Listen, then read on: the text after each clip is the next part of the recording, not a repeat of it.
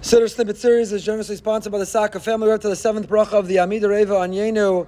And we mentioned last night the historical background or precedent for this bracha.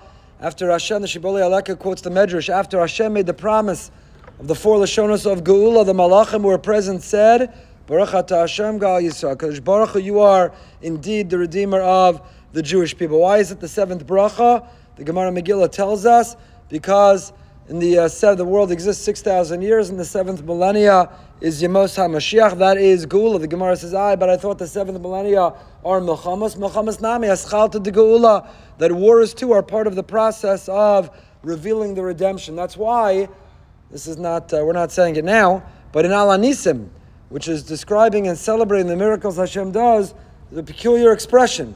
Among the many miracles that we're grateful to Hashem for, we say, V'ala Milchamos. Allah Milchamos, we're grateful for the wars. So the answer is Milchamanami Eschalta de Geula, because wars too are part of the process of the development of redemption. This bracha is the 7th bracha. The 7th letter of the alphabet is the letter, not a trick question, thank you, Zion.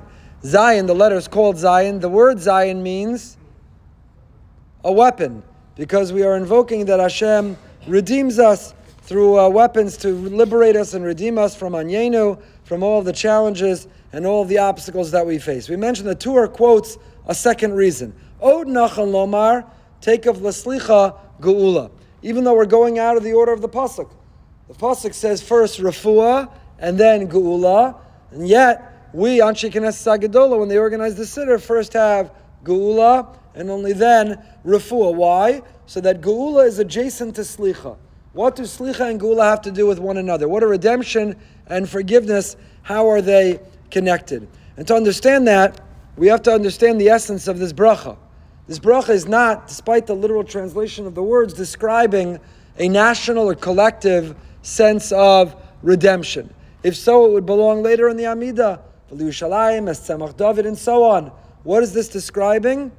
Rashi understands in the Gemara Megillah that we're davening that Hashem release us from mental anguish, release us, liberate us, save us, redeem us from emotional pain, from the challenges and the inner struggles, the everyday life of every Yid, of every Jew, of every human. Reva Anyenu, see our struggles, see what we're going through. Not just collectively, not just bring Mashiach, build the Beis HaMikdash, redeem us and collect us. Those are the themes of other brachos.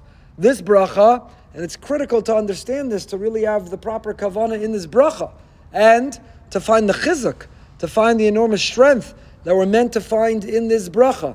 And now we understand the connection to slicha, which is, after we are forgiven, now we can redeem ourselves.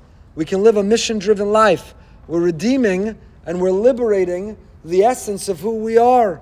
We are redeeming an unexpressed or undeveloped part of ourselves. We've made mistakes. We've set ourselves back. We perhaps distanced ourselves from Hashem, His Torah, His vision. So first, Hashivenu Avinu L'Sorasecha, bring us back to your Torah. Slach Lanu Avinu, forgive us Hashem for the mistakes that we've made. And now that we've done that, Reva Anyenu, Gal Yisrael, HaKadosh Baruch Hu, redeem, help us lead a redemptive life.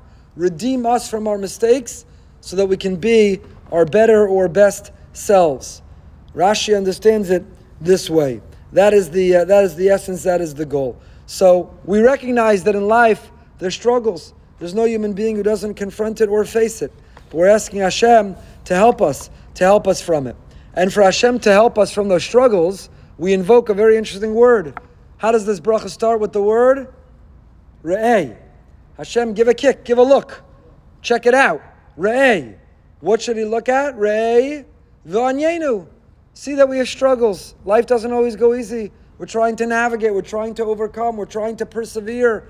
Every person in their own way. Some physically, some emotionally, some spiritually. Each has their own challenge. Why do we invoke that word re'eh? Hashem, give a look. Check it out. See our struggle. He doesn't know our struggles.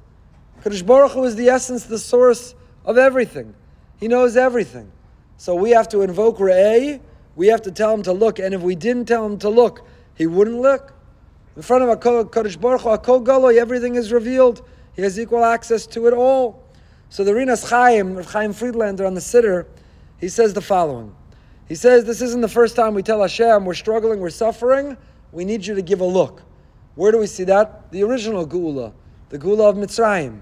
Pasuk says in Shmos Perak Beis, Vayiba yamim harabim ha'im ve'yanchu b'nei Yisrael, vayizaku v'atal shavasam elei Elokim min ha'avodah, vayishma Elokim es na'akasam, vayiskor Elokim es briso es avim of Yaakov, vayar Elokim es b'nei Yisrael, ve'ida Elokim. Kadosh Baruch Hu saw, he gave a look. He didn't know what was going on. He's not the one who ordained these centuries of servitude. Vayar, he had to look. Vayar Elokim, he looked. Vayar besivlosam. Rashi there says, you could ask the same question. What do you mean Vayar? He looked. If he wasn't looking, he wouldn't see. He knows. He created the situation. He brought it about. Everything is revealed in front of him. He had to look. Vayar es b'nei Yisrael. Vayar besivlosam. Re'ei v'anyenu. Why do we keep invoking this word, Hashem, look? He already knows. So why do we have to tell him to look? Pick up with it, Amir Hashem, tomorrow. Good luck on your kavanah for the word Re'ei at Marav.